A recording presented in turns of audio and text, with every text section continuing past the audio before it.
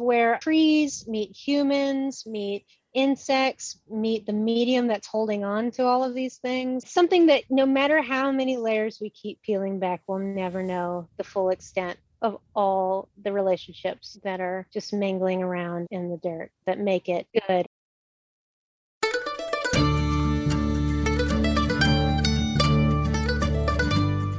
You're listening to the Good Dirt Podcast. This is a place where we dig into the nitty-gritty of sustainable living through food, fashion, and lifestyle. And we're your hosts, Mary and Emma Kingsley, the mother and daughter founder team of Lady Farmer. We're sowing seeds of slow living through our community platform, events, and online marketplace. We started this podcast as a means to share the wealth of information and quality conversations that we're having in our world as we dream up and deliver ways for each of us to live into the new paradigm, one that is regenerative, balanced, and whole. We want to put the microphone in front of the voices that need to be heard the most right now. The farmers, the dreamers, the designers, and the doers. So come cultivate a better world with us. We're so glad you're here. Now, let's dig in.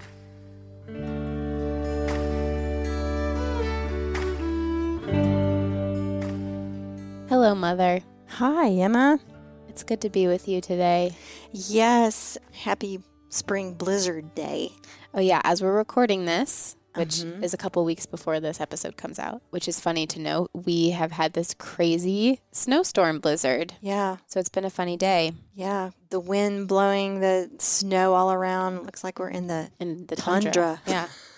Yeah. So today's episode is all about fruit. And it was such a fun episode to record, and I learned so much. And for those who have listened for the past couple of weeks, we have talked about pawpaws recently. And I'm thinking about pawpaws in relation to this episode because I think that the pawpaw, especially the one here, the local pawpaw, living out on this farm and having these pawpaws all around us, was one of my first experiences in recent memory of really super local fruit. Because I think growing up and not being super in tune with local food, fruit is one of those things that usually comes from really far away.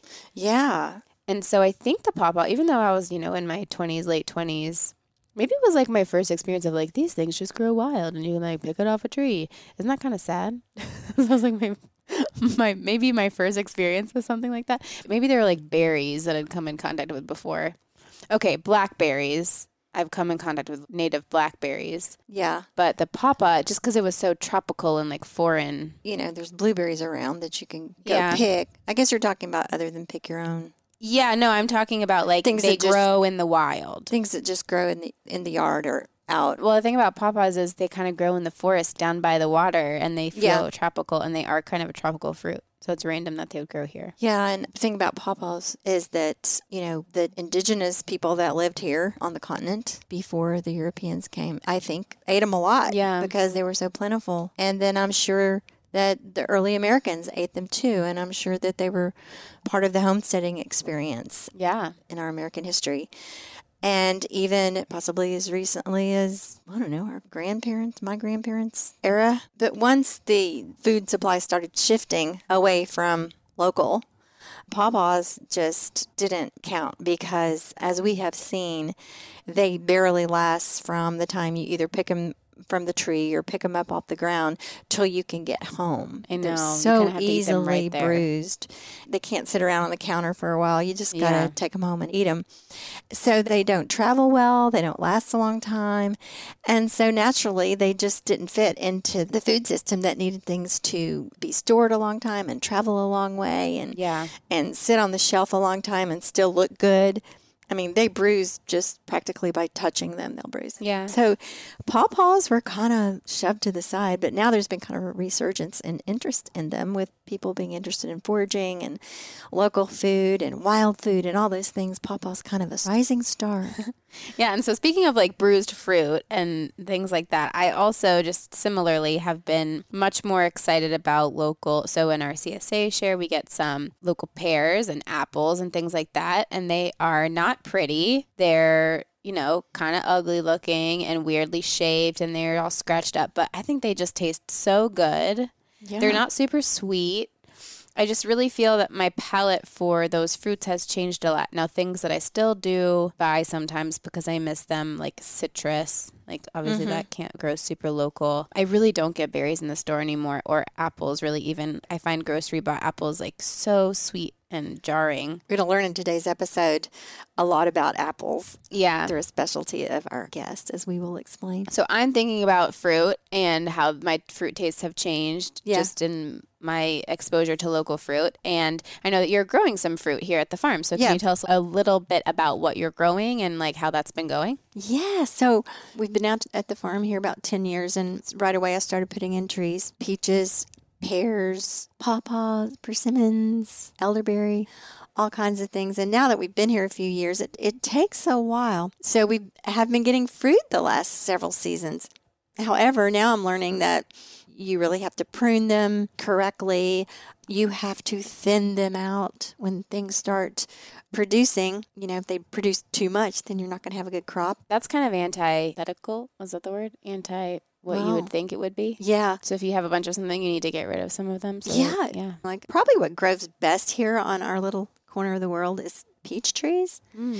And we have several peach trees, and they are amazingly prolific. And so in the spring, when those little tiny marble-sized peaches start coming out, you really need to get out there and thin them out. It's really traumatizing. Jeez. So the ones that are left will have room to grow fully and not bump up against each other and get bugs and bruised and stuff.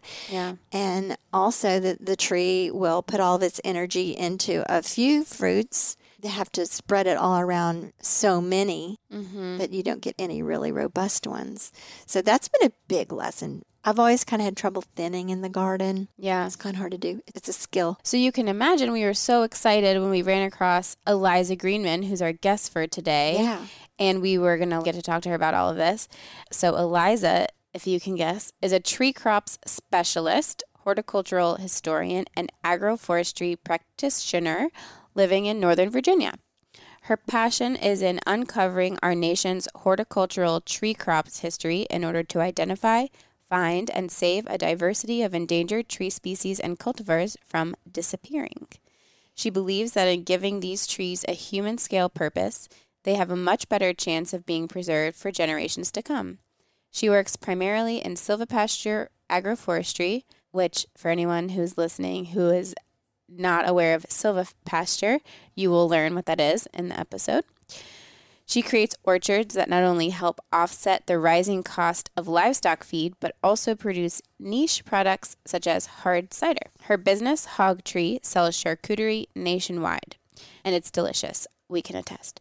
She's also looking to purchase land for tree crops repository, so if you or anyone you might know might want to sell Eliza land in the Mid-Atlantic, please get in touch with her. She has an open invitation to get in touch with her about buying some land.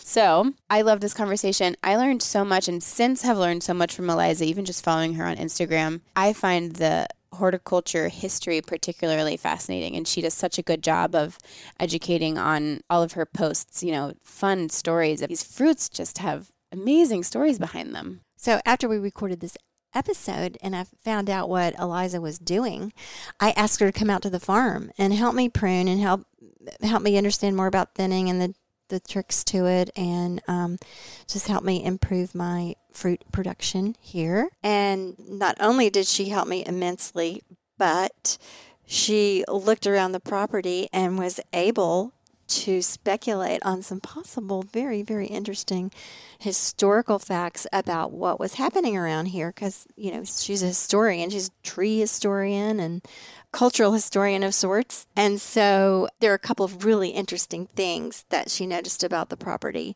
One of which, she looked around in dead of winter. I don't know how she recognizes the trees, but she looked around and said that there's so many mulberry trees around here, which is a wild fruit, or at least wild around here, cultivated at one time or another, I guess, but looked at all the mulberry trees surrounding us and said that might indicate that there was a silk production operation somewhere in the area. It's fascinating. That is so cool. The silkworms eat the mulberry leaves. And so I thought was super exciting. Yeah. And she's going to get back with me on that, see if she can find anything about that. And another really cool thing was, We have this old pear tree in the front yard, and she thinks it might have some historical significance pertaining to the George and Martha Custis Washington family. I'll leave you in suspense on that because she needs to get back to me with more details, but I'll explain that more to come. But we do live in a very historical area outside of Washington, D.C., and there are all kinds of possibilities for things that might have gone on around here. So it's really fun to have somebody out here with that eye. Yeah, Eliza was a delight to talk to, Yes. and she is a delight to listen to. We're so excited to share this episode with you. And the most fun thing is that she and I went to the same college, and we didn't even know it till we started talking. I know. So that's fun. All right, we hope you enjoy this episode with Eliza. Yes, here's Eliza Greenman.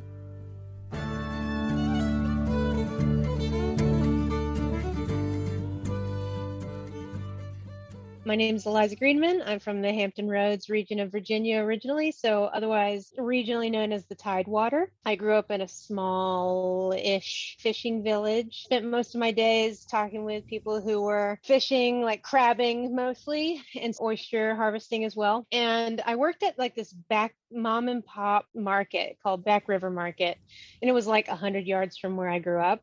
And so I would just walk there every day. And I worked there forever, like from 15 until 21 or something. Over that course of time, just a small amount of time, the fishery really started to decline. And at the same time, I was selling all sorts of licenses for like scraping the bottom of the Chest Bay, eelgrass scraping, like scraping it off and killing it in order to harvest soft-shell crabs and things like that.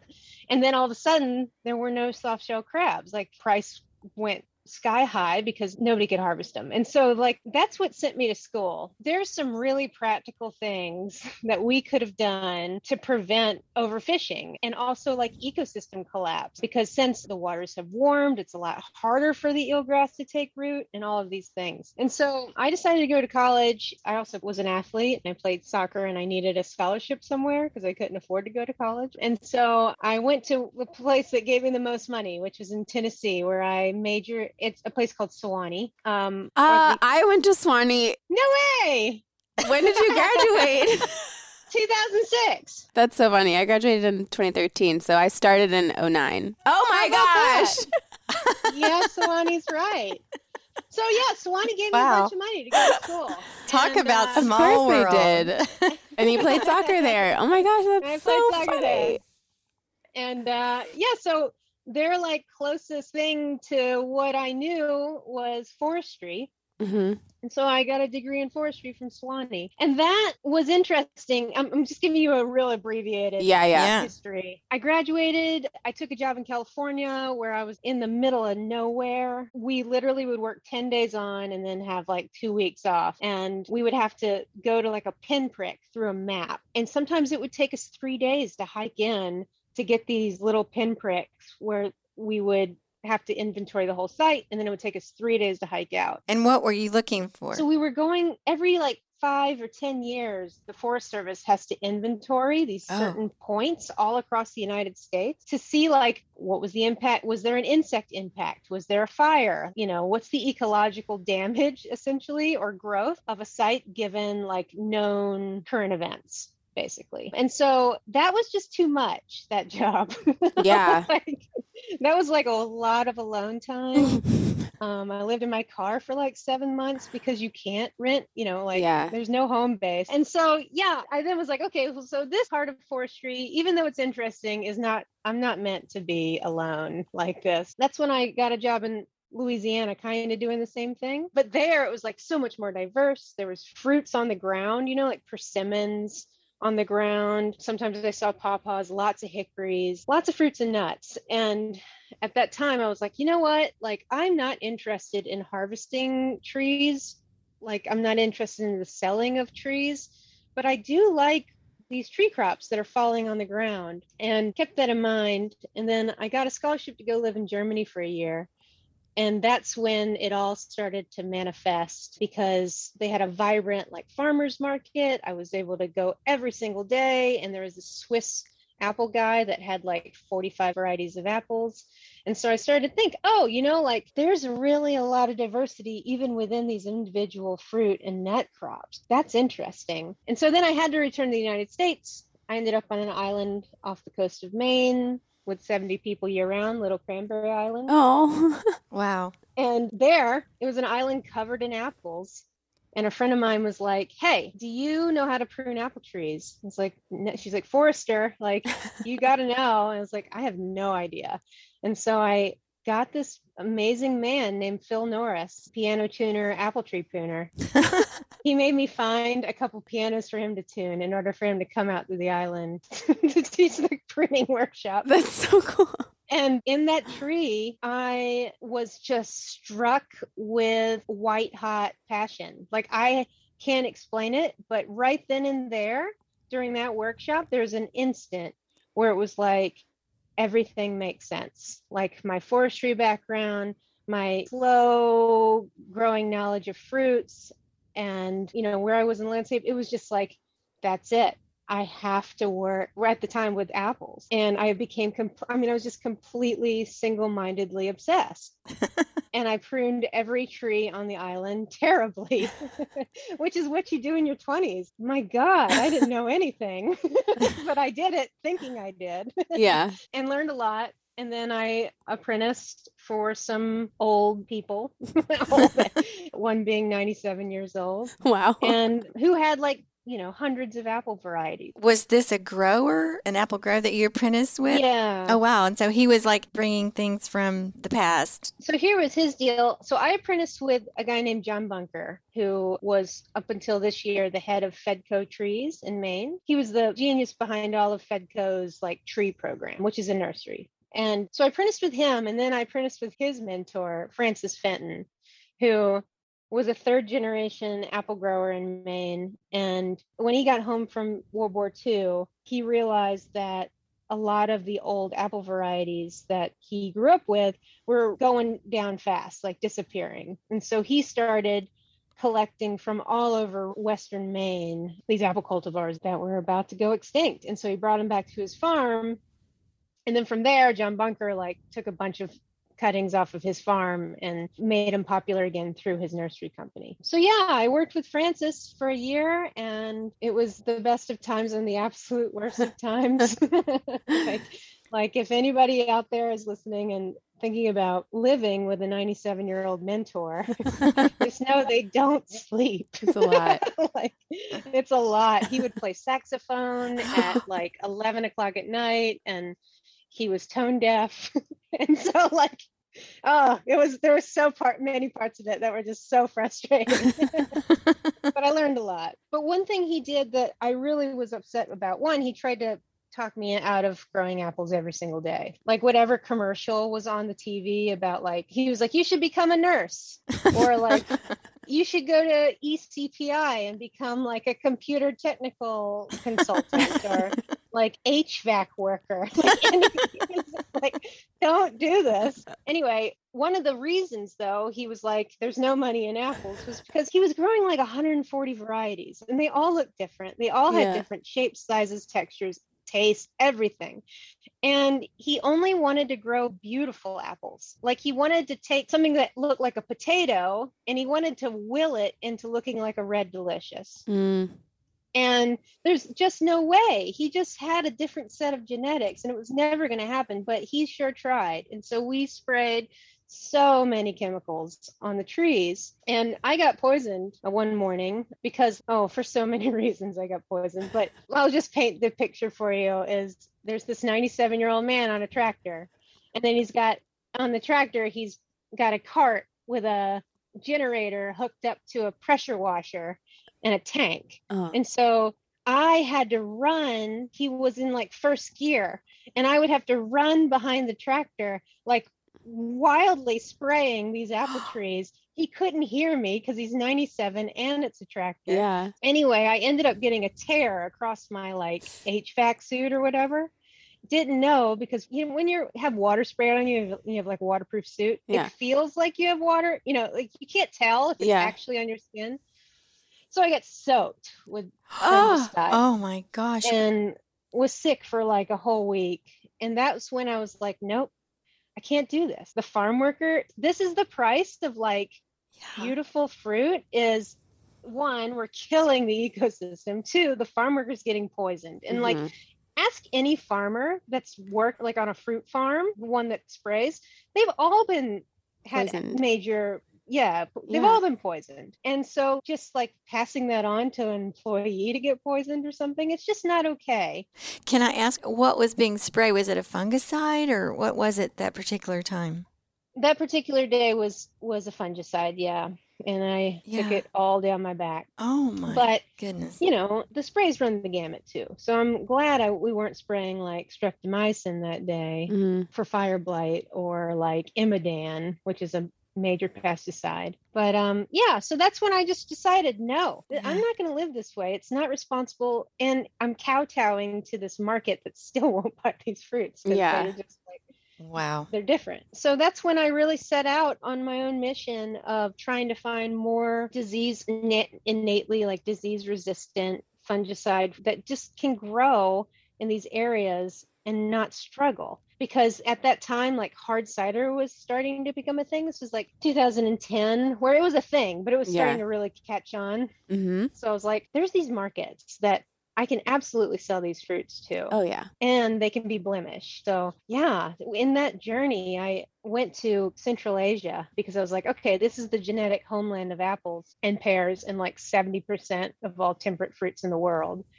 And so if I go there, they've co-evolved for, millions of years with everything nature could throw at them. Maybe I'll have a better chance of growing that stuff here with less inputs, or at least have the genetics to cross with things that are already doing quite well. And it was there, like I went to Kyrgyzstan expecting like this wild, like in a permaculture way. I was really into permaculture at the time, and I was expecting this like wild food forest where I would have to have like a machete and cut through the brambles and like, all like a movie, and everything was edible. Yeah. Yeah. And that wasn't the case at all. I got there and it was like, these people have formed a relationship with these forests, these wild apple walnut forests, and their animals. And so to me, it was like the most sustainable example of agriculture I had ever seen, where they were grazing livestock, let's say cows. They're grazing cows in these apple walnut forests. The walnuts have a natural chemical called juglone. It's part of a anti-parasite, but two, it's like an insect detractor. So like it was putting off these gases that like no insects want to fly through. And so that was helping the apples produce like insect-free fruit. Then if there was an insect that got on the fruit, the tree would drop it, because it's like once the seeds of an apple are eaten, it's no good to the tree anymore because they just want to propagate themselves. And so drop to the floor, then the cow comes through, eats the dropped apple, completely disrupts that pest cycle. Yeah. Is eating some walnut leaves along the way, which is acting as an anti-parasite, like a natural dewormer. And it's mowing down the grass. Then walnut harvest happens. Apple and walnut harvest happens there. Walnuts are a part of currency. So they're just like, the ground is prepped for it, and then people get walnuts out of it, and then they get really sustainable meats, and the trees are getting fertilized by the cattle going underneath. So it's like just beautiful cycle. Yeah. And that was when I was like, all right, I didn't know it was called agroforestry at the time. And actually, like, I really was resistant to labeling it anything for a while. But yeah, animals integrated into orchards, that's diverse orchards, in order to obtain like tree care, decent fruit production, and also producing another economic strata of livestock. That's how it happened. And I haven't looked back, really. It's amazing. That's such a great story with so many parts.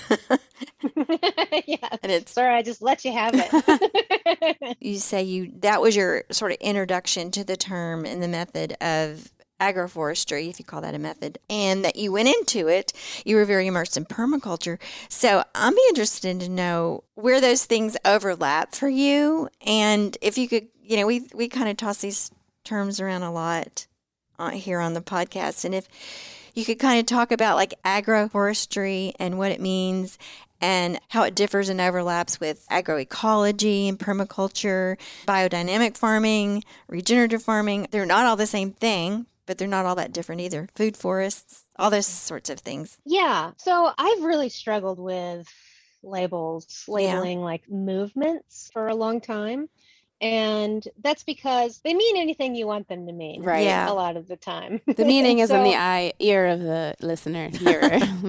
Exactly. So for me, like these days, I operate under the word of agroforestry because to me, it's kind of a blanket or a giant umbrella that encompasses a lot of other things like permaculture and food forests and perhaps not biodynamics, but I can talk about that. Yeah. Or biodynamics. I don't know. Yeah. And agroecology. So like agroecology to me is kind of the awareness of the connection between soil and plants and human life and all life basically, and the wisdom accumulated within. So that to me is kind of it's the social impact or the societal connections and just definitely the pinning down like humans are inextricable from these systems, like animals are inextricable from these systems. And then with permaculture, it just stands for permanent agriculture, which means perennials.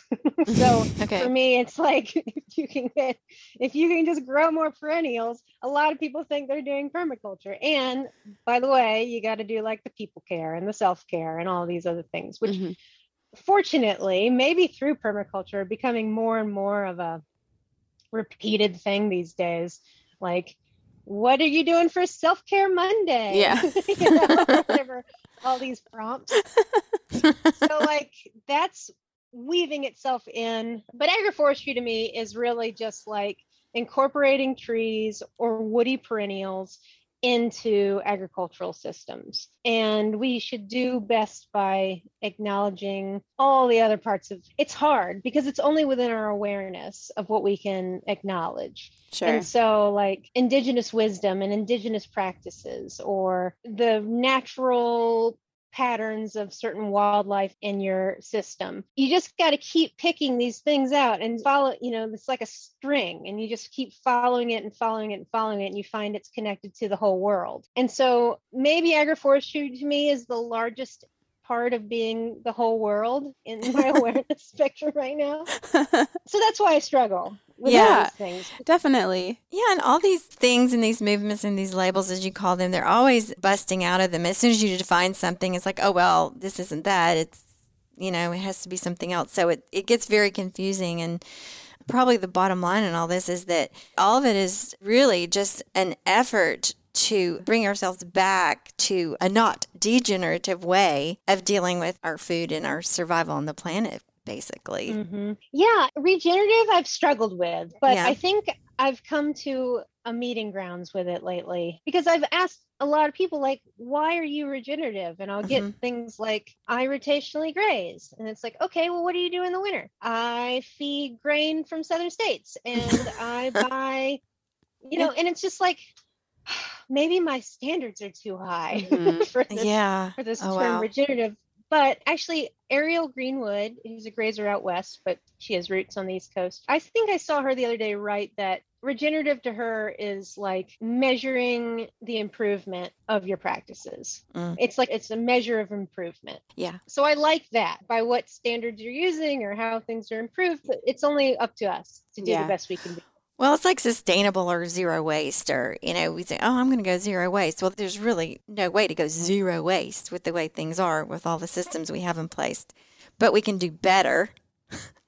And sustainability is such a broad term, and, we use it all over the place these days. And I guess what that really means to us is like helping people at least move along the spectrum in some way. We're all a long way from getting all the way there, but we can all make little steps. And as you say, improve. Where are we improving in our sustainability journey? Where are we improving and not just degrading our resources and the planet and the soil and all those things. Mm-hmm. I really love hearing you talk about these different terms in the context of we can't really define this stuff. We're all just kind of making our way through basically what's kind of a big mess out there. Eliza, can you tell us what you're doing right now, like what you do today? Sure. There's a couple things. Well, a few things I'm doing. Right now, I have a charcuterie company called Hog Tree. One of my whole companies is called Hog Tree.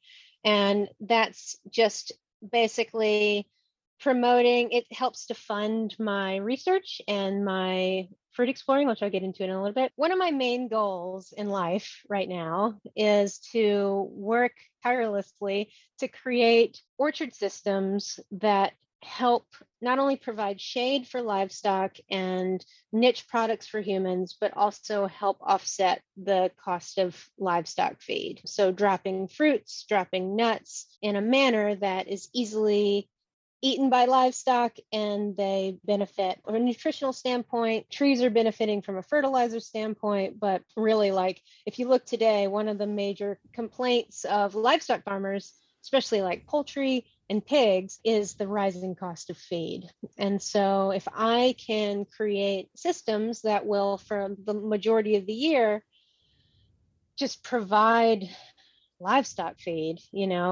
and make them like super psyched to eat it. That's not a grain. That's not from a tillable field. It's something that's dropping from trees. Mm-hmm. Then that's one of my main goals. And so what do I do to do that is I've been at this since 2009. I've been with Apple since 2009. We've been in a relationship. Now it's a bit of an open relationship. It's complicated. Yeah, it's complicated.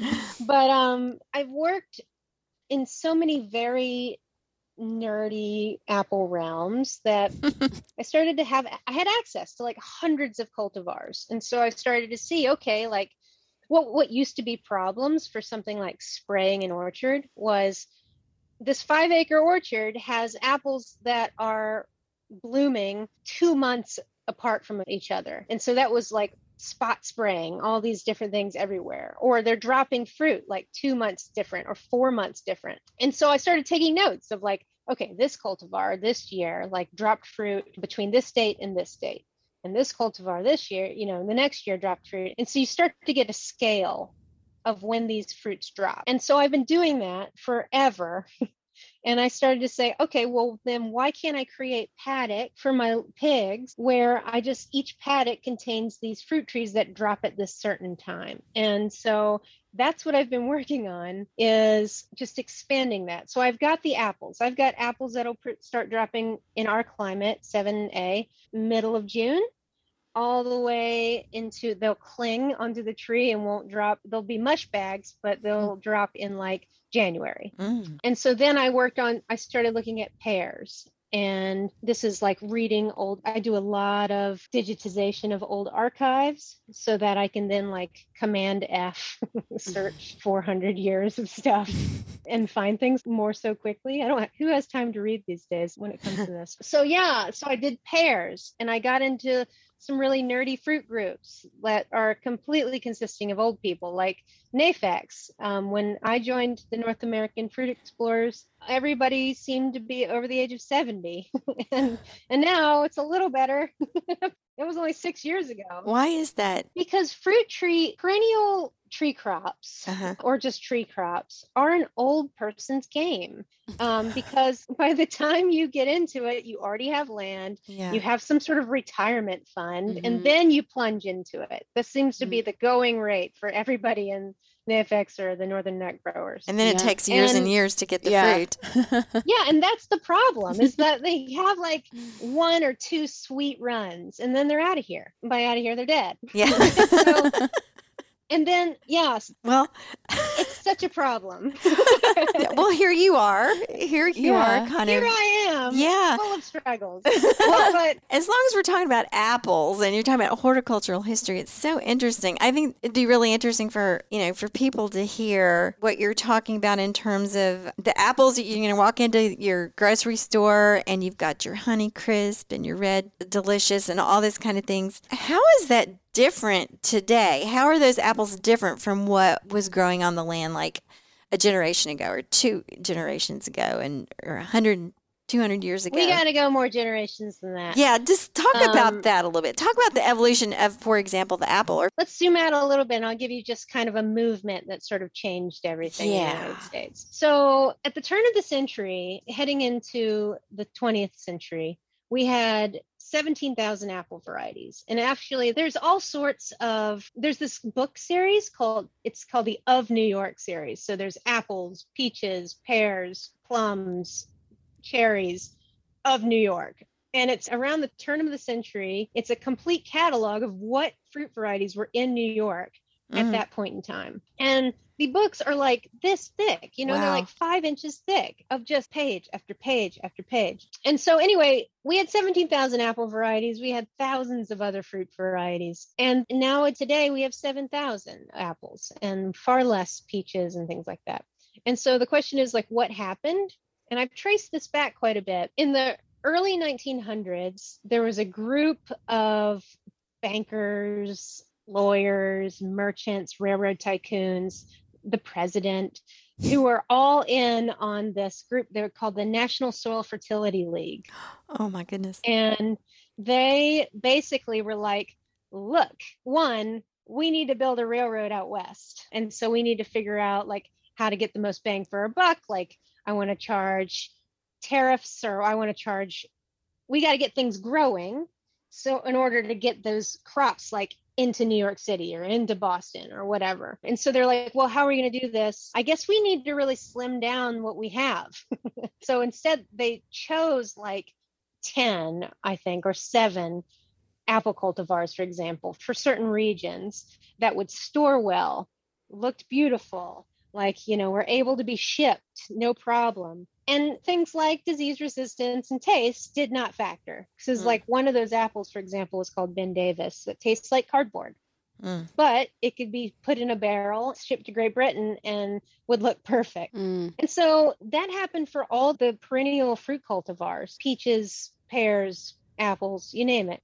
And that was really just a system to consolidate in a huge way in order to get these things to mass markets. So we see a breakdown of local farms supporting local systems, and instead it becomes, okay, we're going to feed New York City. We're going to feed, we got bigger markets to feed, more expensive markets to feed. And so that was the rise of the cooperative extension system, what eventually came out of the Soil Fertility League.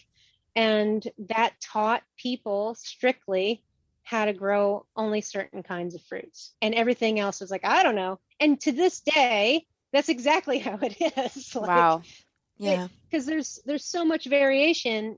It's not just like growing an apple is growing an apple is growing an apple. There's, for an apple tree, for example, there's different bud structures. There's different vigors. Like the trees could be they could stay dwarfing and produce fruit heavily, or they could all throughout the whole tree, or they could be like 60 feet tall and only fruit on the very tips of the branches. So there's just so much. And that's when we really took a hit into our biodiversity as a country.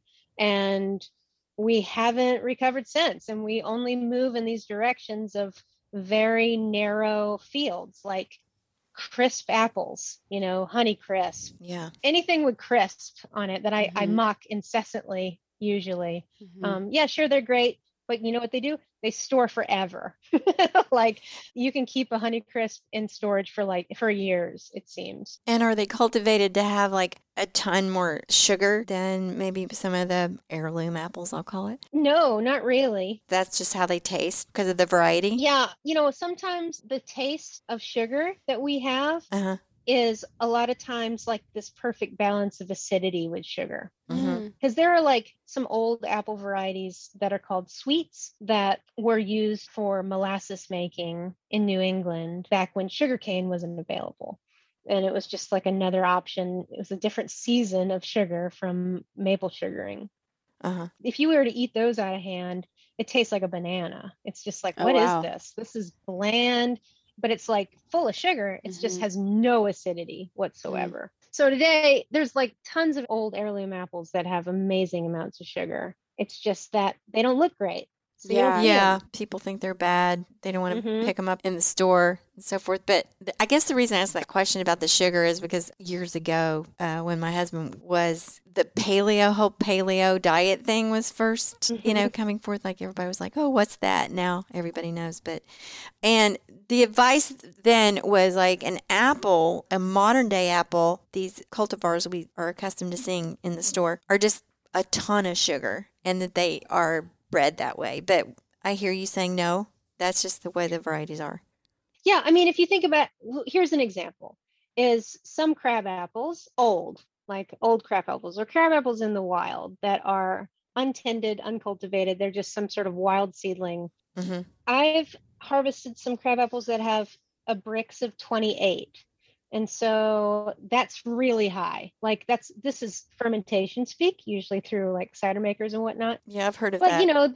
that'll land you if you were to ferment that would land you an alcohol percentage of like, I don't even know, over 14%. Oh, wow. And whereas a lot of these commercial apples are 13 Brix, they're less than half. Mm-hmm. And a lot of times just because of the way they're growing with irrigation and just they're being kind of factory farmed, they have even less sugar. And sugar in apples is often a measure of health. And also like this whole sugar paradigm, it gets a little complicated because there's different kinds of sugars and Right. Yeah.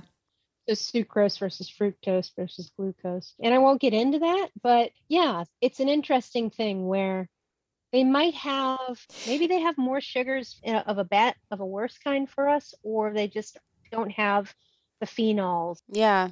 Oh, yeah. Because they're being basically grown in these sterile environments. Would that be the same for like just the overall nutrition density of these modern cultivars?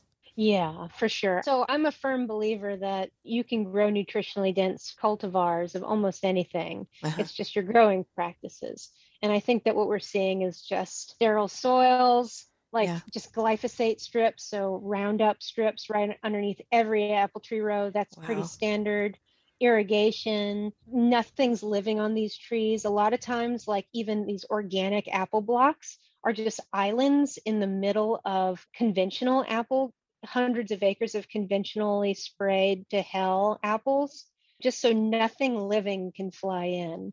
And I think maybe that's where we're seeing our nutrient density plunge, is just the lack of care on the apple's behalf or any fruit tree's behalf of their health. Wow. So when you are just in the grocery store, like for instance, like a Trader Joe's or just like the most Kroger, like accessible produce section of whatever store, are those generally, they don't say, especially if they don't say organic, they're obviously generally conventional. Are those going to be like from the States, America? Or do we like import apples from anywhere else? And these like factory farms, if you just like go to a store and get an apple, where do you think it's going to be coming from? And how intentional does one have to be to like seek out better, I'm using quotation marks, apples? Right. So I was once a member of US Apple, which is like the Apple industry's lobbying arm. Of course you were. You're like Miss Apple. We need to give you a sash. I felt like a plant. Yeah. Because everything I was seeing, I was like, oh my God, this is how it works. Like, like I saw them present this giant like Price is Right check or whatever to a senator for like their good job, really hammering through and getting their legislation like my God, to bill form. It was like, this is how it works. You got to pay to play. Like, it's crazy. But with that said, I learned from that apples are a commodity on the world market. And so like you might have noticed that something like Red Delicious apple has really tanked. And in public, like nobody wants to eat it. Yeah. And so all these holdouts of like giant thousands of acre orchards, but mostly in the West, still had all these Red Delicious trees, and they needed something to do. They started like US Apple has all sorts of trade agreements. So like a bunch of apples go to India, a bunch of Red Delicious, I mean, they go all over the world, but a lot of those trade agreements are sort of, you scratch my back, I'll scratch yours, or vice versa. And we get like apples from New Zealand and apples from Australia because their seasons are opposite ours. So they come in, and we get juice from China, and apples are coming from everywhere. That where these are like trade alliances. But with that said, we have some crazy storage abilities these days. Like they have rooms that will suck the oxygen out and pump, I think it's some version of nitrogen gas. And that basically keeps them in this preserved form of they don't live, they don't breathe, like there's nothing, they're just there. Cryogenic. Yeah. Yeah, like they're frozen. kind of like, but they're not frozen. Yeah. I'm imagining one of those tubes, like when we all have to when all the rich people leave Earth, right? When it blows up. Yeah. I just watched that movie, and you get in the pod, and then you. Yeah. She's talking about Don't Look Up. Yeah. Have you watched that yet? No, I can't watch it. Yeah, it's horrifying. But that noise, that like air release noise, is like, yeah, and then you open it up, and then there's this perfectly preserved person that's alive. Yeah. Yeah, that's how it is, like in the apple industry. Wow. And so a lot of, and I can tell these days, but a lot of apples we eat are like right now are a year old. They've just been unlocked out of these crazy containers, and their flavor really takes a dive. Mm-hmm. But that's just to say, like, we don't know. They're coming from all over the place, and they're also coming from these weird preservation chambers. And the best way to avoid it is to eat in season and or preserved fruits. Yeah. not, or not like fruit preserves, not like preserved in nitrogen gas. Yeah. Yeah. Fermented. And seek out these fruit farms. A lot of younger growers, people that are coming from inherited orchards, are starting to really shy away from global commodities or even United States wide commodities. And instead they're getting into more niche, like producing for cider, having U-picks, stuff like that. And so I think we see a trend. The market trends are there. And so just start seeking these out, or start communicating. If I was a customer, I would just call up orchards and just keep harassing these old people that are going to answer the phone about, when are you going to open up this thing to the public? How many, can you grow more apple varieties? Yeah. What's your succession plan? And then call me if this person wants to sell.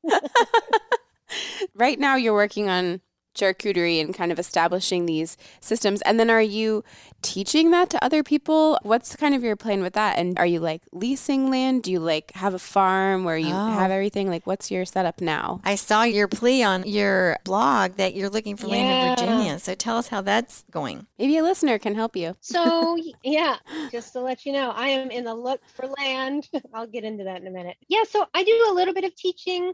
These days, less so. I've been doing some webinars. I've been doing some really small workshops that are hard to get access to. I hope to be doing a lot more teaching in the near future. And that says I am leasing land. So I have 2 sites that I lease. The first is pretty newly established. I have some very little bit of fruit, but it's coming on. And so once that starts coming on more, and I have more to offer in terms of dinners and, having really an agritourism, this site is really set up. My business partners are really into it. So that'll be happening, where we'll have workshops and stuff like that. COVID has really thrown a whole whatever into it. And also I have to be safe of just biosecurity and also my own personal security and things like that. So just trying to work out how can I have a workshop where everybody's vouched for, before they show up, which is unfortunate, but it's reality. So and then I have had pigs on both properties. One of the properties is mostly woods, and it's walnuts, hickory walnut forest with some acorns. And so the pigs were finished there, or they go into the woods when it's super hot because my trees aren't that big yet and they need shade. And so usually, and moving forward, it's definitely going to be more of a balance of moving them from one to the next, just so they don't struggle. And how many do you have? And do you raise the whole thing and you do the whole hog farm part? Yeah, that's called farrowing operation. Is when you have sows and a boar, and then you have piglets. Yeah. And that means I can never have a vacation. Yeah. And so for right now, that's in the future, like 10-year plan Mhm. is to have my own like locked in breeding operation where I don't have any outside inputs in terms of animals. Mhm. But for right now, I bring them in when they're like, say, 50 pounds, and then they go to market when they're about 270 pounds Okay. ish. And so that's about 6 or 7 months generally. But the other part of what I do is fruit exploring, and that's actively going out and getting notable or interesting, like historically notable fruit and nut cultivars from the landscape. A lot of times these trees are like the last ones living. And the markets lately, like the real estate markets, are so terrifying in this way because land is changing hands faster than ever. And it's not for farmers, it's for a lot of city people or a lot of people wanting to capitalize on low interest rates and have a second home or investment property. Mm-hmm. And so a lot of these people are cutting down stuff because of aesthetics. Like, oh, that tree's it's gonna die, so let's just cut it down. And it's like, oh my God, that was the last known cultivar of that tree in the world. Oh wow. And that happened to me just less than a mile away from where I live right now. And so that's where I'm really doing some focusing on, is going out collecting these really important trees that I've deemed important, because in order to like save this biodiversity, you have to have a practical use. And so feeding livestock is the bottom ground of all this. Like, if I can get these trees to help offset livestock feed costs, then people will plant them. Yeah. And so because of that, I am desperate for more land because I've run out of space. And so in order to keep this system sort of evolving and also protecting it in order to get it out into the public, I'm looking for at least 30 acres of land, ideally in the eastern half of Virginia. So say east of Harrisonburg, for example, all the way up and down. So I'm not that picky. Yeah. But man, it's been hard because of the way loans go. I only because I'm completely self-employed, and I only qualify for special USDA loans that are written for self-employed farmers. Mm-hmm. But the terms, there's no pre-approval. Like, it's going to take 90 days, and nobody in this market is wanting to sell anything on over a 90-day term. Yeah. Oh my goodness. Yeah. If anybody wants to sell, hit me up. Okay, listeners, we will there. put it it's out also there. Not terribly expensive. Once again, I'm self-employed. Yeah. So I so enjoyed reading through your blog, and you're a great kind of myth buster with some things. One of them being Bradford pear trees, how they're so maligned.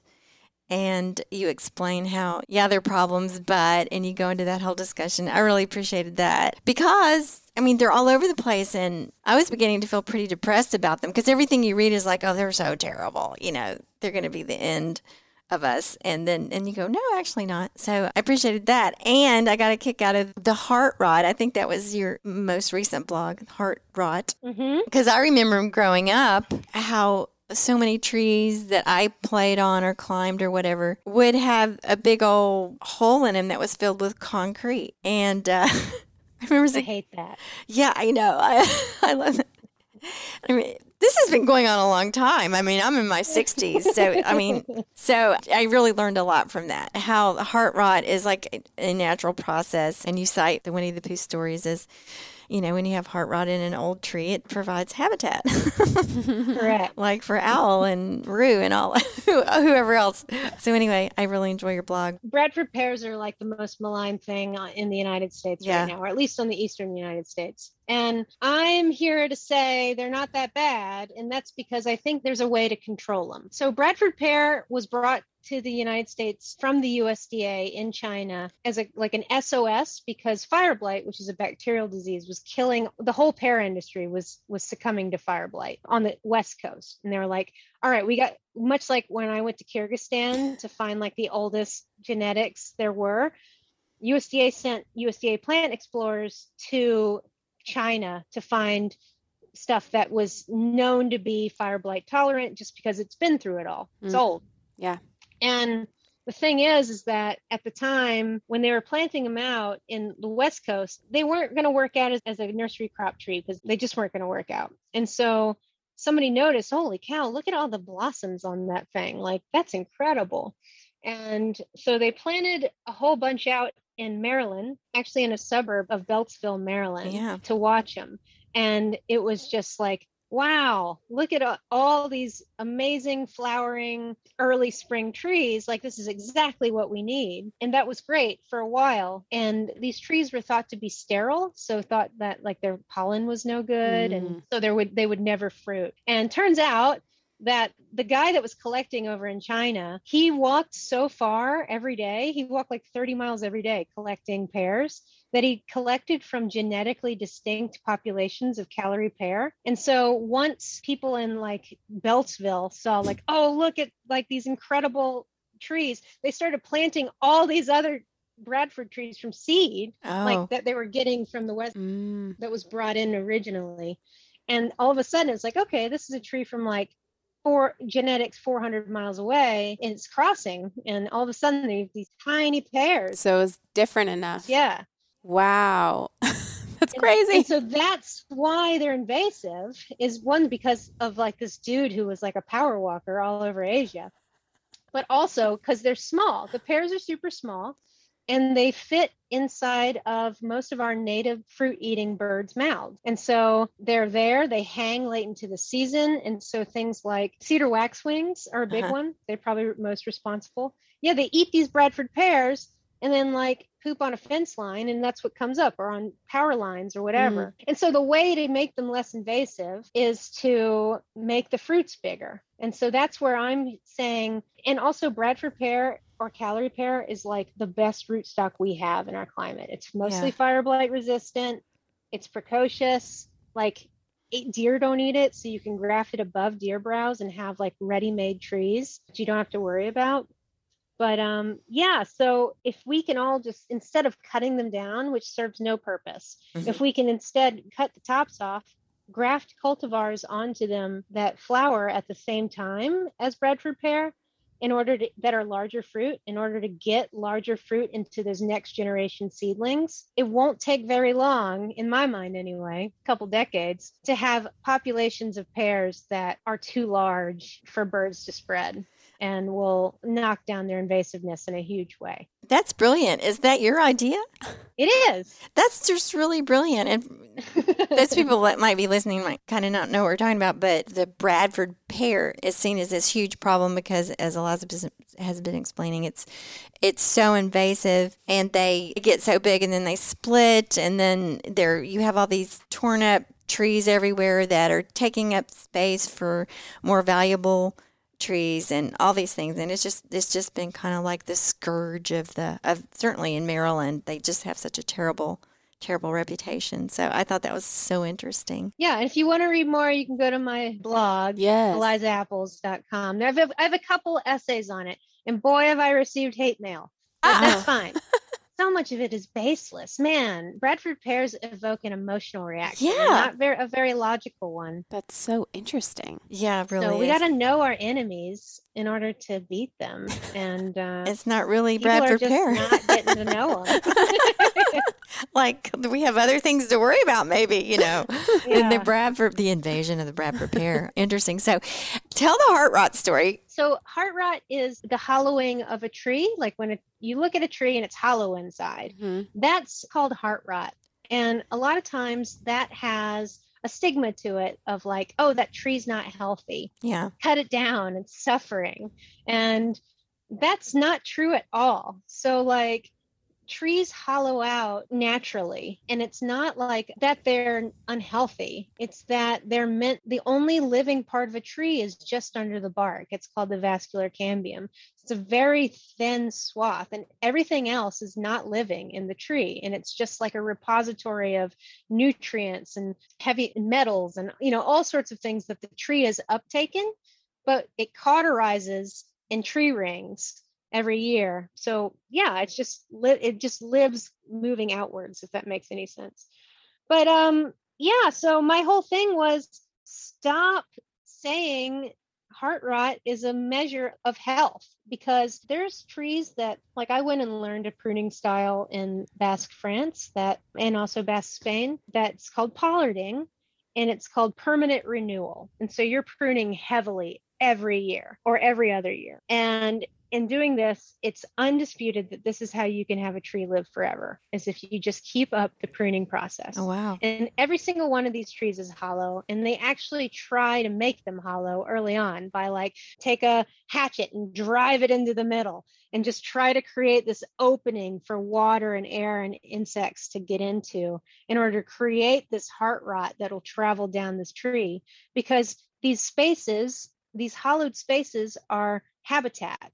And also, if you think about it, like, yeah, they're habitat for bugs and they're habitat for all sorts of animals, but they're also helping to create soil within these trees. Heart rot basically turns a tree into an active composter. Oh, wow. That by inviting animals and insects in, through time, this compost gets taken from the tree outwards through its mycelial networks. And it's amazing. And That's yet so here we cool. are viewing it as a sickly thing. It's almost like it needs a rebrand. Like the name is kind of misleading. Totally. Yeah. I don't know if anybody wants to submit a rebranding. I'll use it. It's call it heart space. Heart Space. Heart healthy. Yeah.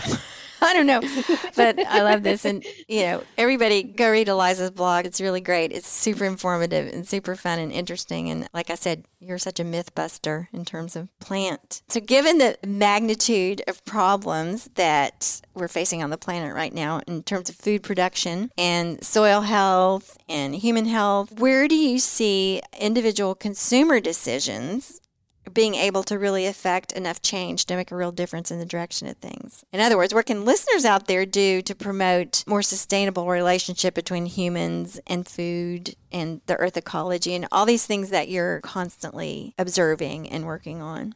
It's tough. Once again, it's kind of tied to certain movements that often are just not broad enough. Like, for instance, paper straws, or using paper straws instead of plastic straws. Sure, that's great. But that's not affecting anything around you right now. Yeah. And so I would say, like, maybe just embracing the, like, alive chaos that's around us or in us, and becoming more aware that everything is a medium for life. So, I mean, and that's like gut biome. That's your lawn. Like, stop spraying your fucking lawn with chemicals. Sorry, I just cussed. Stop spraying your lawn with chemicals. Like, stop creating these deserts. And also just in this idea of monoculture, like, nature is no form of monoculture ever. It's usually a remnant of a collapsed ecosystem where you only have one or two things that are able to live. And just on the far side of the spectrum is something to think about. I don't like invasive plants or opportunistic plants necessarily, but a lot of times they have really incredible aspects to them that I think are going to unlock some of our needs. And so just instead of just joining in on this witch hunt of just certain keywords, like, please get to know these things, like, far more intimately. If you're going to hate it, you better have a lot of reasons to hate it that don't come out of a magazine. So, like, I'm going to give you an example, and this is not Bradford Pear. One, read my blog on Bradford Pear, because that's a big example. Yeah. But something that I've been researching a lot over the past couple years has been autumn olive. So, like, autumn olive is all over where I was going to ask you about this. Go ahead. It produces a really beautiful red berry with, like, silver specks. The berry is actually quite delicious. I've completely fooled my family on the cranberry sauce this year at Thanksgiving with autumn olive. But yeah, so it's a weed tree. It's growing everywhere. It's taking over, whatever. But something really interesting about autumn olive is that it was promoted to grow. It became a problem because people were growing it with black walnut trees. Because in order to get a walnut tree to grow tall and straight and fast and not branch down low, they planted autumn olive, which fixes nitrogen, and then it causes it to grow straight up so it doesn't branch low down. And they noticed after a while that, hey, the fungal diseases on these black walnuts are totally gone in these areas with the autumn olive. What's going on? And they found that the high nitrogen content of autumn olive leaves that would constantly falling on the ground attracted soil fungivores, basically. So these little native beasties that eat the fungal lesions out of the walnut leaves, that fed the infected walnut leaves. And they effectively completely naturally controlled fungal problems in the walnut trees.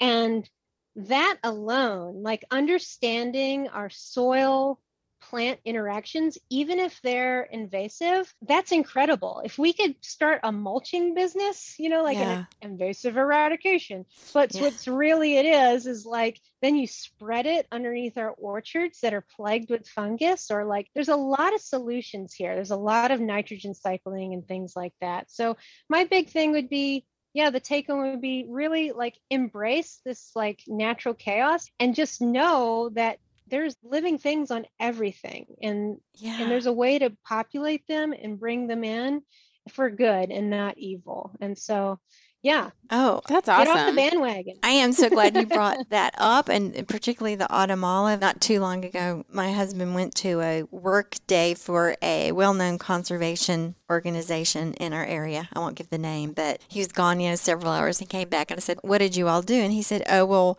we sprayed the autumn olives with glyphosate, with Roundup." So they spent the whole day going around this conservation property, blasting it with Roundup. And I was just amazed. And it's kind of another case. It's kind of like the Bradford pear thing. People just love to hate the autumn olives.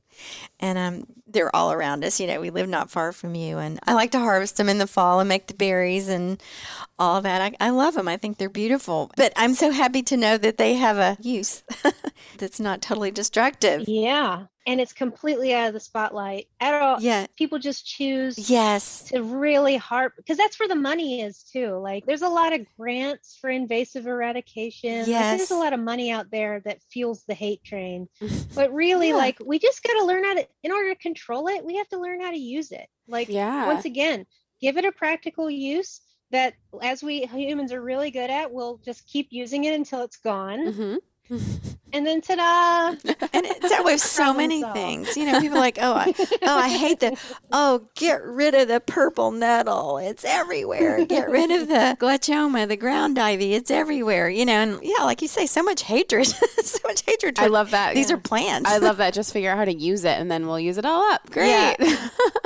Right. So Eliza, what does the good dirt mean to you? I mean, dirt's pretty amazing. So right now, the good dirt means anywhere that's got good dirt is perking for a septic system, and I can't purchase it because it's getting developed.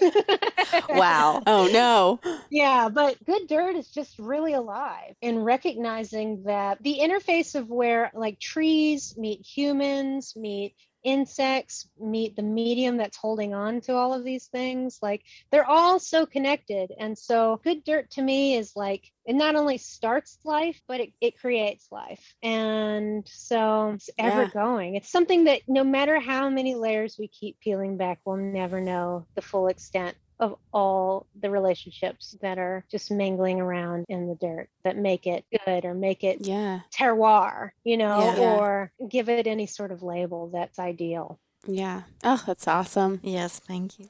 Well, this has been so much fun. I've learned so much today. Thank you so much for coming on The Good Dirt. Thanks for having me. Yeah. Glad we made it happen. Is there anything else you'd like to leave our audience with about yourself or what you do, or is there anything else you want to talk about? I would say like one of the hardest things in doing what I do is access to land. And if you are a landowner, it's really easy to get somebody on your land that's to grow annuals because it's no risk to you. Oh, it's just a year.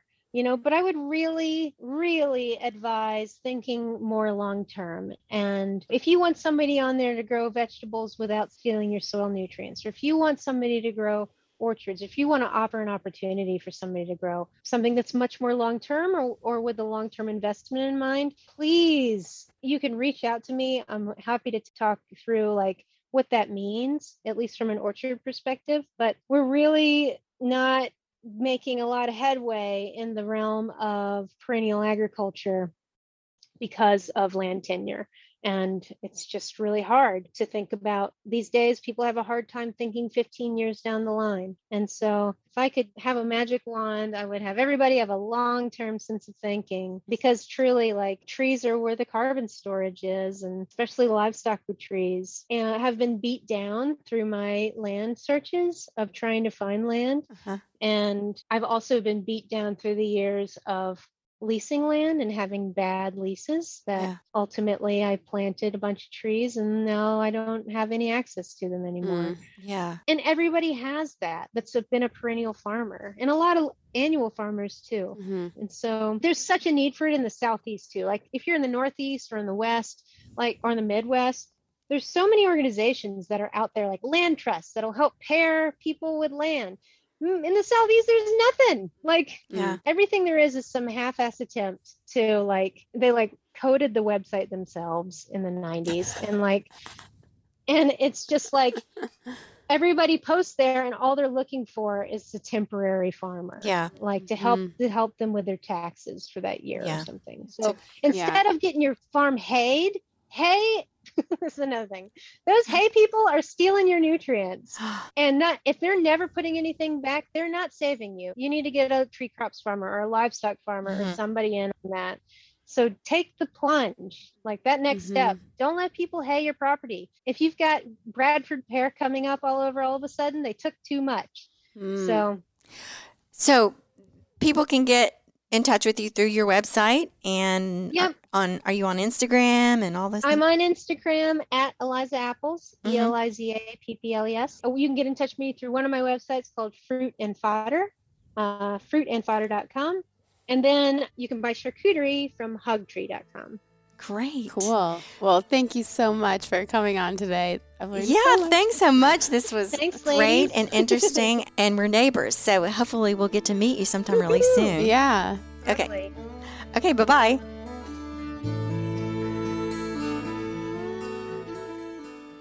Thank you for tuning in to the Good Dirt Podcast.